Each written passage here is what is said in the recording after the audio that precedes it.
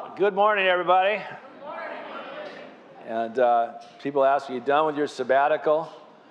Whatever that was, okay? I was gone for 8 months, and we made decisions to try to be here once a month, let people know that we were still here at City Harvest Church. But it's been actually 8 months since I've been in the pulpit here to preach to you. The last sermon that I preached was the end of August of this last summer in 2022, and it's exciting journey that Sue and I have been on. It's been an exciting journey that the church has been on. I want to encourage everybody to come out to the is it Vision Night? Is that what we're calling it, Pete?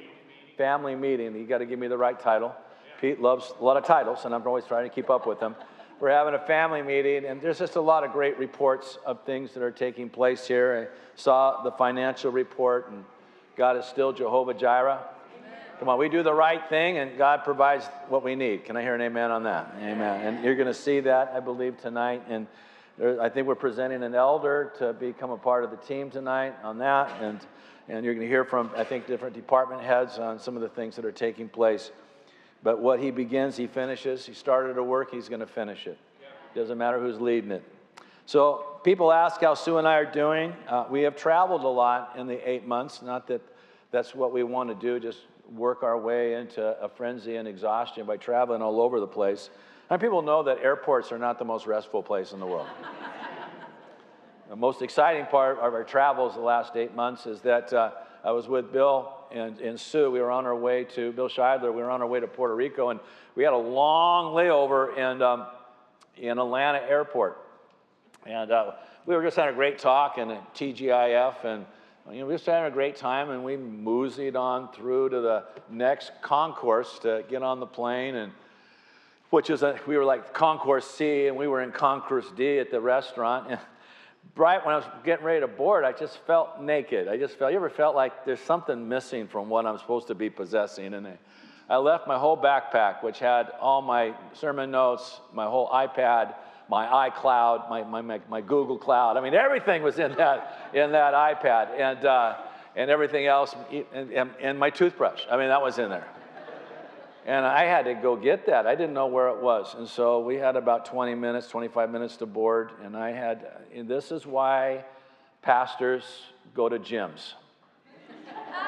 They do that so that they can run up staircases and down escalators, take trains, run around, and found it. It took me 10, 15 minutes to find it. Then I had about a sprint back 2 concourses, up so many staircases. If you've been to Atlanta, there's a lot of stuff in the basement that takes you up the staircase. And cardio was really intact, and got there right in time. Jesus is good. So yes, we have traveled a lot. I think since we transitioned the church, 2 times we've been to Los Angeles on road trips to just be with our grandkids down there to build relationship with them. And I was not Sue, in Uganda for a week, and we've been to Virginia and Bend.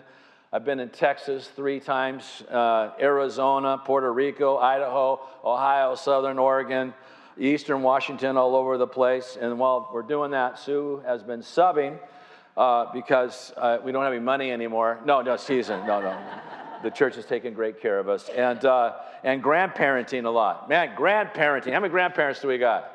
Hey, come on. It's not over when you send your last kid out of the house, is it? No, it's not. There's a whole new world called grandparenting.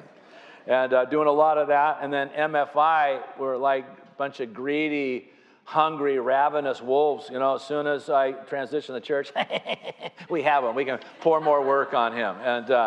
And they did. They gave me a raise, and now I'm part-time, and now they're calling me full-time. So they keep saying, Bob's full-time. Wait a minute, time out.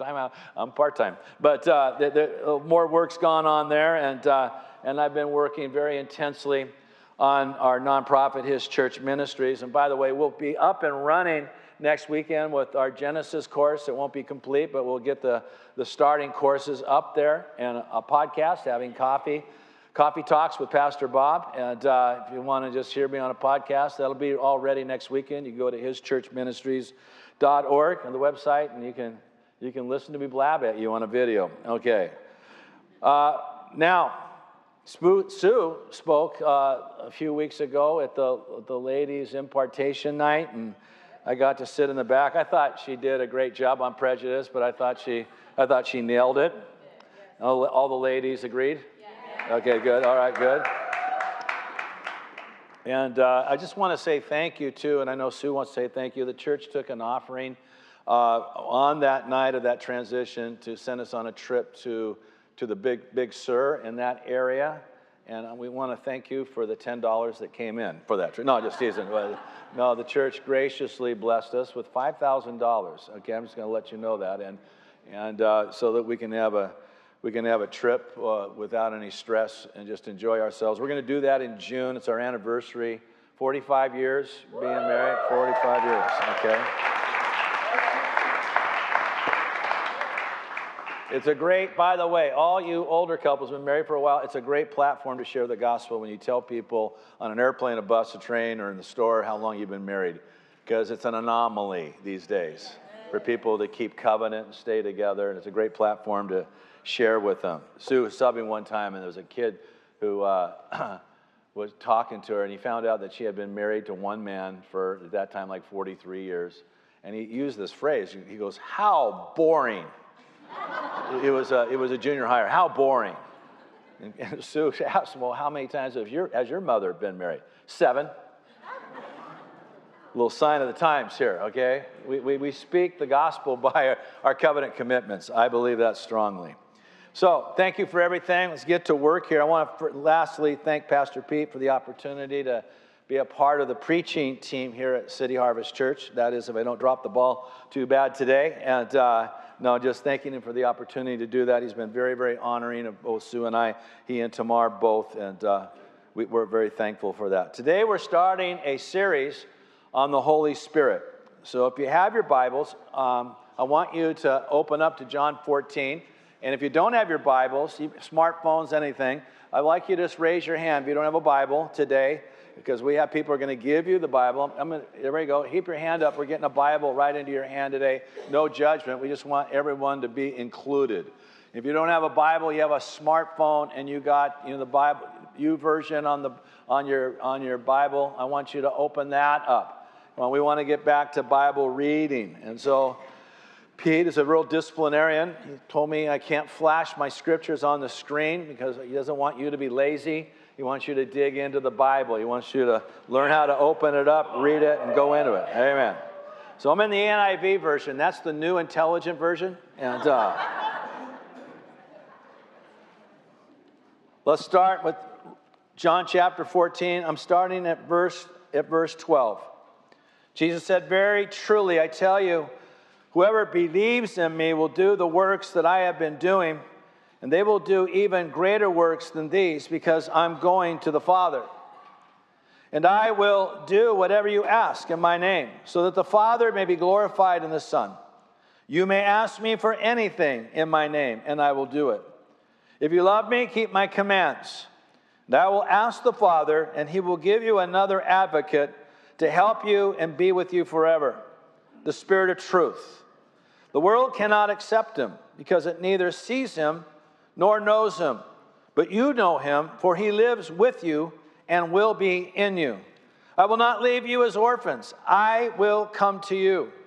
Before long, the world will not see me anymore, but you will see me, because as I live, you also will live. On that day, you will realize that I am in my Father, and you are in me, and I am in you. And whoever has my commands keeps them is the one who loves me. The one who loves me will be loved by my Father, and I too will love them and show myself to them." Going on, verse 26. "But the advocate, the Holy Spirit, whom the Father will send in my name, will teach you all things, and will remind you of everything that I have said to you." So the title of my word today here is, "Who is the Holy Spirit?"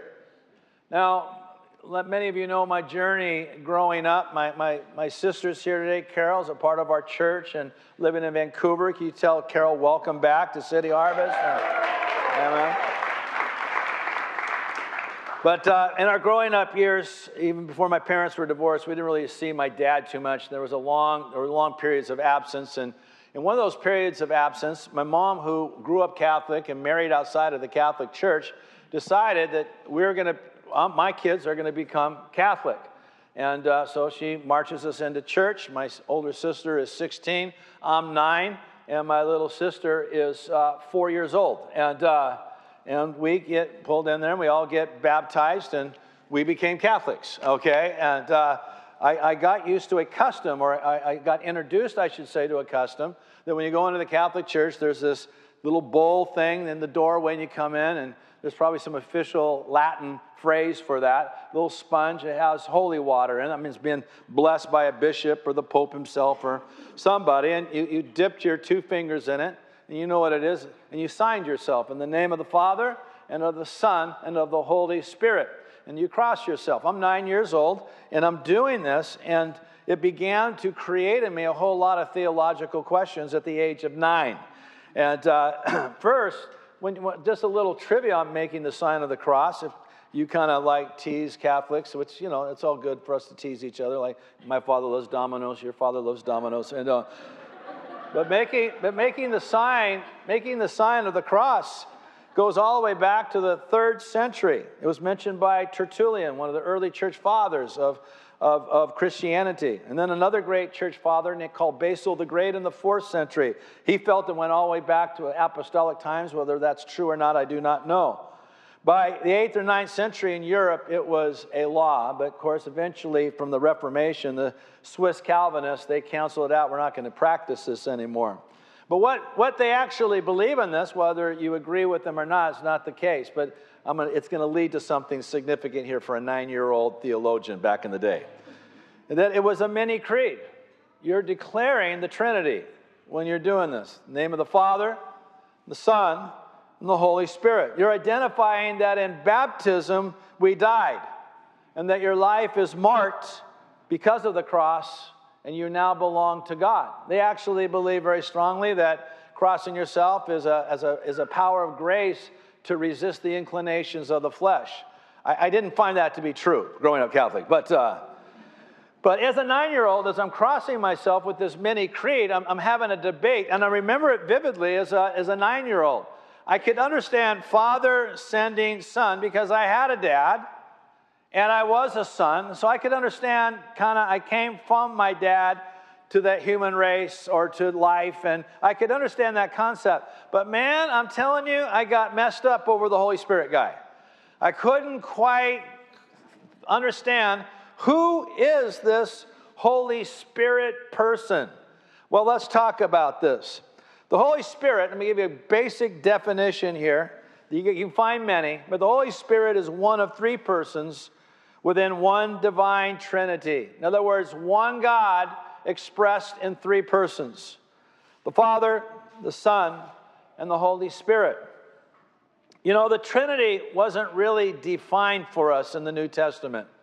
It wasn't, Paul and Peter and John and James. They didn't just we're going to break this down, how one God could be one God, but 3 people. We can't. Well, Bob, there weren't 3 people. It was one God. But no, there's 3 people. I mean, we see this at Jesus' baptism. Jesus goes baptized in the water. He's Jesus. He's physical Jesus. He's God on earth. And then when he comes out of the water, John the Baptist sees the Spirit descending on him. So we got Son and we got Spirit, and we have a voice, an audible voice from the Father saying, "This is my Son in whom I'm well," what? Please. Okay, so now you got guy talking from heaven, you got Son coming out of the water, and you got the Spirit coming on him. Now, Jesus wasn't a ventriloquist. He wasn't coming out of the water. Please. Okay. We see it working. They declare it, but they don't always break it down for us. Paul said this, "Great is the mystery of godliness." And so we can make all sorts of analogies, and man's tried to do that, but it's best for us to leave a little mystery on that and just accept what it is, and it works as we're working with the New Testament and our own relationship with God. The Trinity wasn't defined for us, but it was demonstrated throughout the Bible. The Spirit, Genesis 1, hovered over the water. God empowered time and time again. And we use this word anointed. Old Testament saints as they did incredible works and great acts of miracles and bringing Israel to repentance or leading Israel into combat or whatever Israel needed, God was there. We know Jesus at his baptism, he was empowered by the Holy Spirit in his ministry. You know, there's some apocryphal literature, like when Jesus was a little boy, he could turn little toys into real animals. It's just a bunch of nonsense. You know, Jesus was only known as the carpenter's son up until the time he was 30. That's why he messed up everyone's head in Nazareth. Because this guy that grew up amongst us, all of a sudden, he was something else. He was the manifestation, the glory of God. He was the Son of God. He was the God-man. He wasn't a normal man.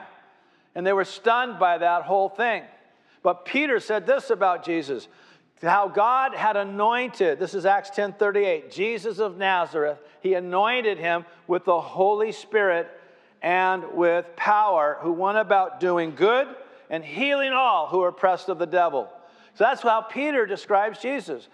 God, the Father, had anointed Jesus, the Son, with the power of the presence of the Holy Spirit, and through that came miracles. The Trinity, once again. Not all broken down so that we can have a headache at 3 a.m. trying to figure it all out, but it's a declaration of three persons working in one substance.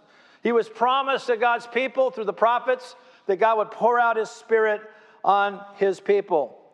Now that they were not to do and Jesus said this, you're not to go anywhere to what I just commanded you to do unless you are clothed with this Holy Spirit, unless you're filled with this Holy Spirit, unless you're soaked with this Holy Spirit, immersed. So the Holy Spirit is God. Come on, he is God in us, he is God on us, and he is God among us. Can I hear an amen on that? Amen. That's what we can agree today. Now, he is a person. He is not a ghost, he is not a force, and he's not even a feeling. Sometimes I wrestle, although I get it, because I've responded emotionally to this presence of God. I can feel you moving through me. He's not a feeling. We respond with feelings. He is a person, and we got to get that. He is a real person with a real personality, real existence. He's not, we've watched too many Star Wars movies. Okay, he's a force. The force be with you. The force is strong in that one.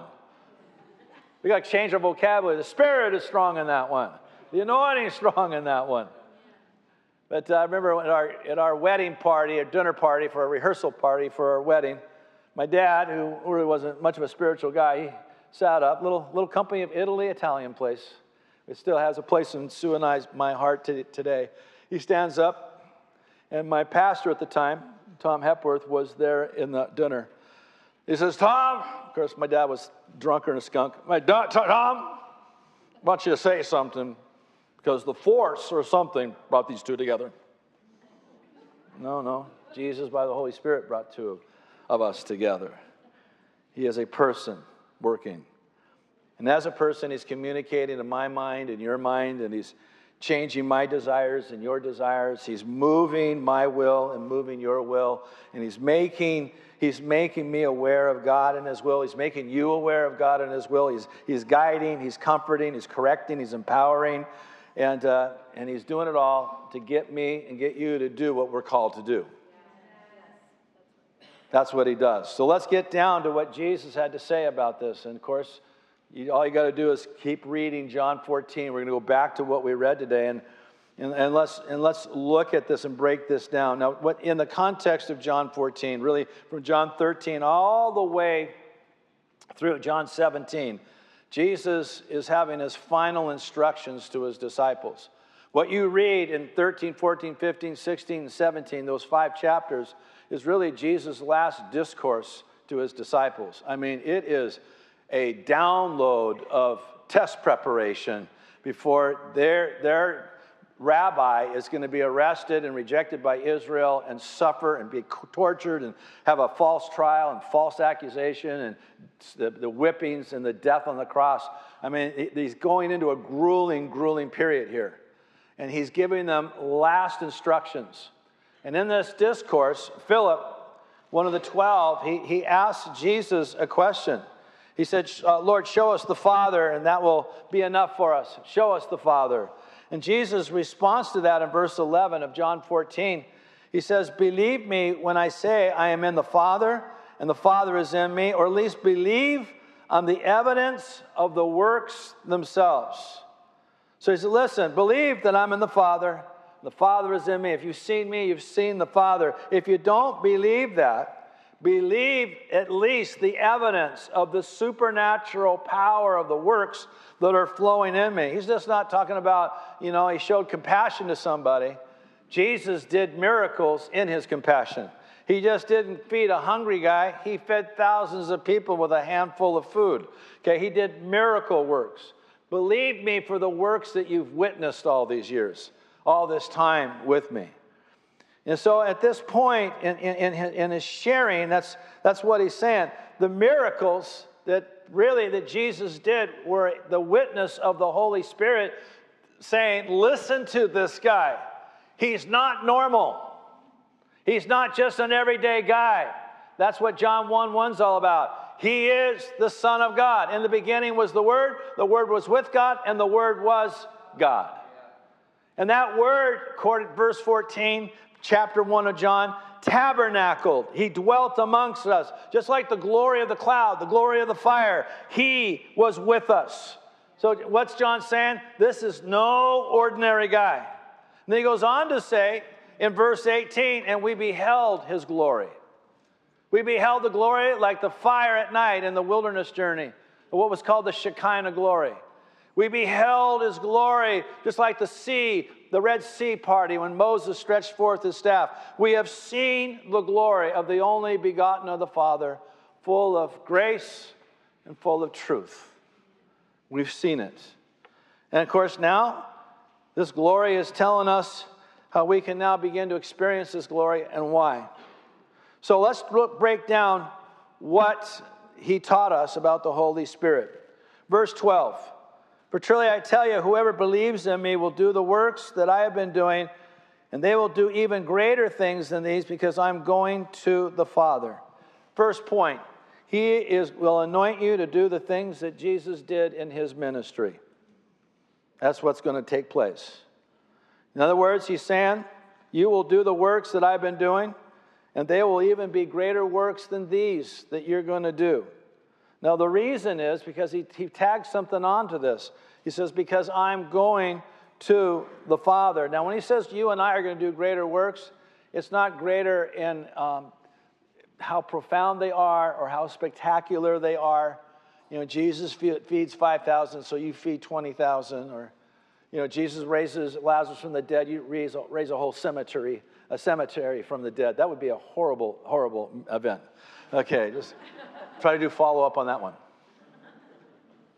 But you're going to do, because Jesus is in heaven, and through the Holy Spirit filling you and filling me, He's going to be able to move through a lot more hands, a lot more feet, a lot more human beings than He would be just by Himself on planet Earth.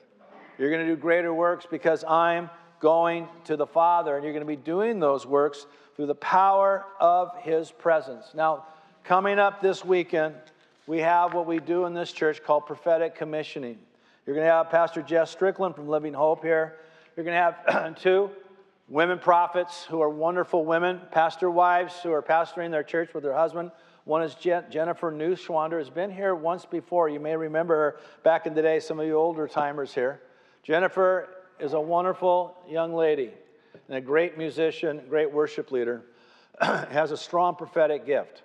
And then on top of that is Karen Wells, who pastors with Jeff, her husband, in Newburgh, and she has given herself to the prophetic word. And how many people know that the Holy Spirit has no gender bias? My Bible says the Spirit will fall upon your sons and fall on your daughters. Now, already, because of all the coffee I drank this morning, I need a little glass of water if I can get it. Maybe Pete's going to go get that right now. But here's the issue. Excuse me on that cough. But this is not a Holy Ghost show coming up here. That's not what this is about. This is about a confirmation and a clarification of what God wants to do through you to minister to the lives of others. And in that, as He is revealing with clarification and confirmation what He wants to do through you. You just didn't get saved to get to heaven. You got saved to be used. Your life doesn't belong to you. It belongs to him. Now, we like to call it, we want to get you basically wrecked for God. How many people here would like to get wrecked for God? Jerry, you're just always on the spot. Thank you so much. How are you? You doing good? That's good. Thumbs up.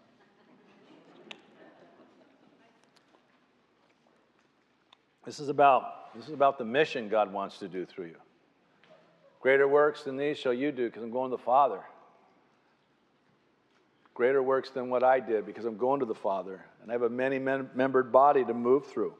And there's an impartation of gifts through the laying on of hands. 2 Timothy 1:6 says this, Timothy, stir up the gift that is in you through the laying on of my hands. Something is imparted when people are going to be laying their hands on you. So this isn't like a show like, ooh, get some revelation and read people's mail and share things that's humanly impossible. No, that's spectacular, and that brings an awe that Jesus is in this place. But we can get lost in that and lose the essence, that we're about the will of God. That's why Paul said, pursue love and desire spiritual gifts, but especially to prophesy. Why? Because prophecy reveals the heart of God and the will of God. I mean, healing doesn't. It just means that God loves you and you got whacked by the power of God and you're healed because God's love. That doesn't reveal his will. But prophecy will. And then you get to grab a hold of that and you get to run after it. So that's what's taking place. And we do these works that Jesus gives us. We do it to fulfill the mission he has for the church. We need to engage in mission. Jesus is really serious about reaching the world. Your neighbor across the street, okay, the people at work, the people in our city, this nation, and the nations of the earth. Okay, he is serious about this thing being fulfilled and the role that you play in that mission. That's what this weekend is all about. I don't want us to come in looking for the show. I want us to come in hearing the will of God. Second thing Jesus taught us is this, is he will aid your prayer as you intercede for God's help to fulfill his mission. He has the famous verse in 13 and 14 here. And it says, and I will do whatever you ask in my name, so that the Father may be glorified in the Son. And you may ask me for anything in my name, and I will do it. Now, I want to say this because I have been consternated with this verse, or these two verses, maybe like a lot of you, because God hasn't answered all my prayers as I prayed in Jesus' name.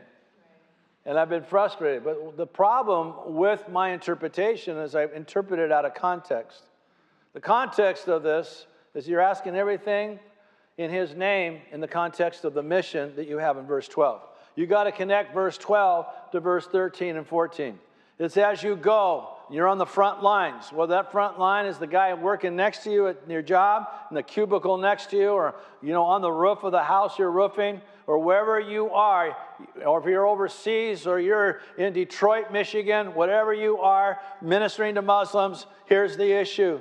And while you're engaged in mission, you call out to the Lord to help you in that mission, God's going to help you. You got to look at this thing as God answers prayer many times connected to his mission. He's talking about the high priest ministry of Jesus. And as we come to Jesus and we connect with him and our spirit to his spirit, he comes to give us grace to do what he's called us to do. What's another thing that Jesus taught us out of these verses? That is this about the Holy Spirit. The Holy Spirit, will do for you in Jesus' physical absence what Jesus would do for you if he were physically present. Verse 16 says this, and I will ask the Father, and he will give you another advocate to help you and be with you forever. I want you to concentrate. Most times you really don't kind of tag on to a word like another when you're kind of preaching out of a text, but this word is significant. The word is allos, or allos, and it means of the same kind. So basically, Jesus is saying this, he will come. I'm going to give you another helper, another of the same kind as me. And he will help you just like I am present with you, helping you. No, someone might ask, what would church be like if Jesus were right here with us? My answer to that question is he is right here with us. It's a wrong question. It's a bad theological question. He is here with us. Jesus said, I'm going to give you a helper of the same kind as me, and he will be with you. And it goes on to break this down into detail in verse 17.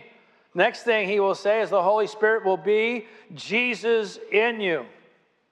He goes on to say in verse 17 here, calls him the Spirit of truth, and I'm going to come back to that. He says the world cannot accept him because it neither sees him nor knows him. You know, we're having a great time with Jesus today, aren't we? There's some people outside of this building don't know anything that's going on, and they're clueless. I used to be one of those people. But you know him, he says to his disciples, for he lives with you. Who is he talking about? He's talking about himself. He lives with you and will be in you. In other words, Jesus is saying, I will be in you what I am now with you. So whether you got in or whether you got with, okay, you still got Jesus. So what would church be like? I think church will be great if we can just receive by faith that Jesus is with us. Jesus is here. Jesus is working through all of you. Sometimes we feel like we're living in an inferior age, and I think it cripples the church to think that way. That, man, it was glorious, and it kind of slid from there, and we just kind of hang on until Jesus comes. No. I will be in you what I'm now with you, and I'm going to give you an advocate, a helper, who's going to be equal to me. So, man, is it powerful, or is it powerful to have Jesus in your life? It's powerful. And then Jesus said this. He says, the Holy Spirit will dwell in you forever. He will dwell in you forever. It's interesting. He says in verse 16 at the end of it, he says, I'm going to give you another advocate to help you, and he's going to be with you forever. We're not alone slugging it out in the trenches until Jesus comes. Hurry up, Jesus. I am so tired of spiritual warfare. I'm so tired of these demons. I'm so tired of these carnal people coming up with new ideas all the time. And I'm so tired of pressure against me. I'm so tired of the news. I'm so tired of being Hurry up. Okay. No. He will be with you forever. Yeah. We got God's presence. We got God's power. We got God's guidance. We got God's comfort, and everything God is the I am to us. We got it all until either we go to meet him or he comes to get us. Forever. He doesn't drop us. He says in verse 18, I love this part of it. In verse 18, he says, I will not leave you as orphans. We get this orphan spirit where we just think that God's just left us. Where'd you go? I'm right here in you. I'm right here among you. But we got to tap into that thing. You know, sometimes people ask, well, how do you minister a lot and do this? You must always feel like anointed. No, I don't. This morning I was chasing my dog. I thought we'd do a little catch and retrieve and come back, and only to have the rebel just defy me. I had to have Mark pray for me. Please, I'm full of hatred towards my old English sheepdog. But he's in me, and he's among us. Come on. I'm going to be with you for, you're not going to be orphans. And then Jesus called him the Spirit of truth. In other words, the Holy Spirit will speak to us and lead us to truth, the Spirit of truth.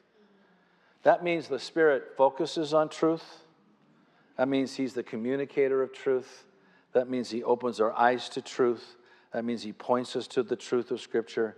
And he only honors truth. Truth. Now, I want to give a little disclaimer.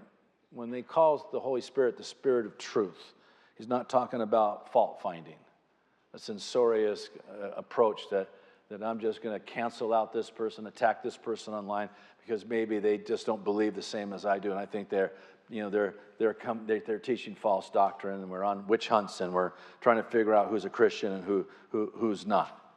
How many people would agree with me that Christians see things differently sometimes? They look at the same scripture, believe in the same God, same inspiration, but we land a little bit differently on some stuff. I think we can all agree that takes place. That doesn't make that person or make me a heretic. I just dealt with a situation, I won't mention who on this, on counseling a pastor whose worship leader has just got into a rigidity about certain doctrine and disqualifying everybody under the sun. And even all the music they use, don't use these guys, don't use these guys, don't use these guys. And this guy holds a position on Genesis that the majority of the body of Christ would crucify him on. But yet he wants the pastor to cancel everybody else out. We're not talking about that. We're talking about somebody who's twisting Scripture to give license to sin. Someone who's twisting Scripture to justify greed or lust or power, or someone's attacking the essentials of our faith that are clear in Scripture. That's what we're talking about. The Moravian Brethren probably had the best statement, who were the great missionaries of the 17th century. In essentials, unity. In non-essentials, diversity. And in all things, charity. I think the body of Christ could use a little Moravian baptism sometimes. Well, Bob, what about people being used who are in sin? What about these guys? What about that? Well, the gifts of the Spirit are given by grace. You understand that. They're grace gifts. The same word for charismatic comes from the same Greek word charis, which is the word grace. So first, you're all disqualified for being used by God. Let's just settle that right now. And what you've received, you were unworthy of. So if you're unworthy of it, if you're acting unworthy, it's not quite going to get lifted off of you. In other words, the gifts of calling to God without repentance. He's called you to do something. He's graced you to do something. Now, in that doesn't mean judgment will not take place. My proof text on that is Samson. Samson was doing all sorts of powerful acts and doing stupid things he wasn't supposed to do. Hanging around vineyards, going after Philistine women. He just did everything God told him not to do. But he kept being used by God. But eventually, it ended. Just because judgment doesn't come like that doesn't mean judgment will not come. And judgment took place. You know the story of it, when he shaved his head. The hair of the Nazarite was a hair of absolute surrender and submission to God.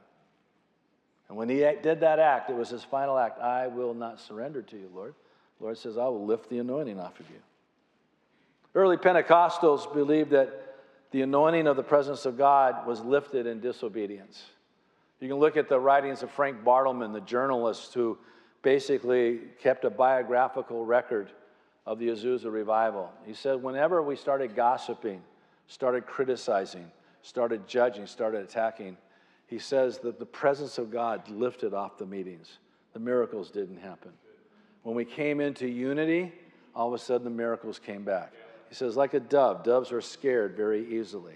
And that's how he likened it. Catherine Coleman, if you know her story, you can read about it in the book, Catherine Coleman, Daughter of Destiny. A powerful manifestation of the Spirit of God. Frank DiMaggio was 17 years old. She laid hands on him. He says he's never sensed or experienced an impartation that took place, that when she laid her hands on him.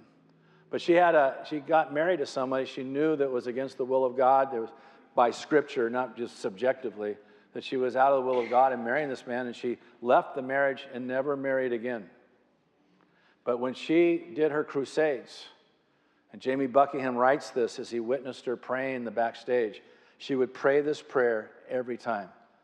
Take not your Holy Spirit from me. Take not your anointing from me. Take not your anointing from me. Well, we need to have a heart to live in alignment with Jesus. Now, just because, maybe you're struggling with things, that doesn't mean God's not going to use you. But there gets to a place where we want to take off our Nazarite mantle and say, I just done submitting to you, God. Done with this dealing with me.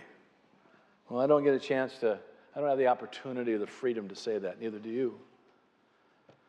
Holy Spirit will bring to you also a revelation of Jesus. In verse 20, he says these words. He says, on that day, what day is he talking about? He's most likely talking about the resurrection here. On that day, you will realize that I'm in my Father, and you are in me, and I am in you. I mean, there is a realization of who Jesus is. And then verse 21, it says, whoever has my commands and keeps them is the one who loves me. The one who loves me will be loved by my Father, and I too will love them. Now here it is, and show myself to them. Now this show myself is the Greek word emphanizo, which means I'm going to make myself visible to them. Now how does God make himself visible to you and I? Well, he can do it through a lot of ways, through Scripture. Before I gave my life to Jesus, I devoured the Gospels. And as I was devouring them, Jesus was making himself visible to me. He was telling me, Bob, this is who I am. And I was falling in love with the Jesus of the Gospels. He was manifesting himself. He was making himself visible to me. It could be through circumstantial confirmations, closed doors, shut doors, open doors. He just does so much. I am near you. It could be through miraculous acts. It could be by a word of knowledge. It could be words jumping out from the Scripture. It could be direct answers to prayer or direct answers to a question. I was sharing with my son-in-law Solomon's parents last night about how really the Vineyard movement got birthed. John Wimber was a Calvary Chapel pastor, taught at Fuller Seminary, and then what took place, he had a young man who was part of the hippie movement who came into the Jesus movement, I should say, came into the church, and he just called out for the Spirit to fall on the service on a Sunday evening, and people were slain in the Spirit. And one guy, according to the testimony, fell over on a microphone, just rattling off in tongues in the microphone, loudspeaker, and people were offended and shutting their Bibles and walking out. And John Wimber was angry, but he recognized there's something here. And he was very, very confused. So he goes home, and he's up all night crying out to God. God, was that you? Or was that man? What was that? Was that you? And about 5, 6 o'clock in the morning, he gets a phone call from a friend of his from the East Coast. He said, John, I've been praying for you, and I have a strange word. I thought God dropped in my heart, but I don't understand it. He said, well, John says, well, share it with me. Well, here it is. That was me.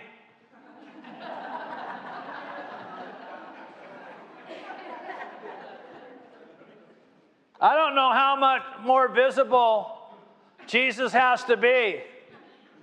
I'll never forget, Sue and I, we've always been faithful tithers, and I'm not trying to make a plug for tithing here. It was a miracle story of God's provision. And one Saturday night, I'm writing out my check. Those are the days he had checks. He dropped them in the offering. You might remember those days. And at the time, my tithe at that time, I remember directly, it was $120. And I noticed I only had $40 left in my checking account. We had spent it all. I was getting paid about 3 days. And so, I at least got to give God this 1/3 of this thing, the last 40. He didn't tell Sue we didn't have any money for 3 days. But, Lord, I spent your tithe. And I ask you to forgive me. I'm going to give you this 40, Lord. And Lord, I'm going to pay it back. Went to church, dropped my offering in, felt real peaceful about it. The next day, on a Monday, the church treasurer called me up. Her name was Marcia Duffel, and she said, Bob, yesterday an anonymous person, and I told no one, dropped a check for you in the offering for $80. What do you want to do with it? Now, if you know your math, 40 plus 80. I realize I got to kind of tell these stories and break it down these days. No calculators here. It's 120. So what do you want? Well, that's my other 80 for my tithe. Mark that to my tithe. Really what Jesus did for me, he did the coin and the fish for me. It's exactly what he did. He provided a coin and a fish, miraculously. That's Jesus making himself visible to me. How's Jesus made himself visible to you? Because he loves you just as much as he loves me. And if you can go back in the chronology of your life and your journey, you're going to find these manifestations of Jesus making himself visible to you. And then lastly, in verse 26, bring this to a close. He says this, but the advocate, the Holy Spirit, whom the Father will send in my name, he will teach you all things and remind you of everything I have said to you. In other words, the Holy Spirit will teach us what Jesus taught. Come on, the Spirit opens our eyes. Paul said the carnal man cannot discern the things of the Spirit of God. Neither can he know them because they're spiritually discerned. They're discerned by people who have communion with the Spirit. In other words, he opens our eyes to see the text the way it should be said. Now, that doesn't throw away with this fancy word called hermeneutics. Basically, hermeneutics, we get weirded out by that as a basic ethics to make sure that you do not read into things that shouldn't be read in because of your own agenda. Yeah, it's just protecting us. The issue is when we read the Bible, we should always look, what is the author trying to say? What was his heart in this? Gordon Fee says this, find the intent of the author, and you'll find the intent of the Holy Spirit. When you find the intent of the Holy Spirit, you will release the Spirit in the text, whether that's to you or to someone you're sharing with. Come on, he's going to teach us what Jesus taught us. He's going to bring it to our remembrance. He's going to open our eyes. So starting next weekend, and this week as we seek the Lord, I think we're going to witness one of the great ways by which the Holy Spirit speaks to us, and that's through the gift of prophecy. Its purpose is to help us understand what God's heart is for our church, Pastor Pete and Tamar and the team, what he wants to finish in this journey. He started with Sue and I.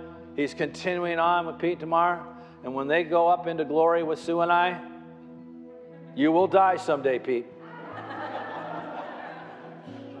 You'll carry on to the next thing until Jesus comes. He wants to know what our heart is, what his heart is for you. We'll see what God does and what he says so we might get established in the will of God, because the Holy Spirit is not leaving us alone. He's with us forever. And he is to us now what Jesus was to his disciples physically. And it's not inferior, it's the real thing. Everyone say the real thing. The real thing. Let's stand to our feet. Let's sing this song.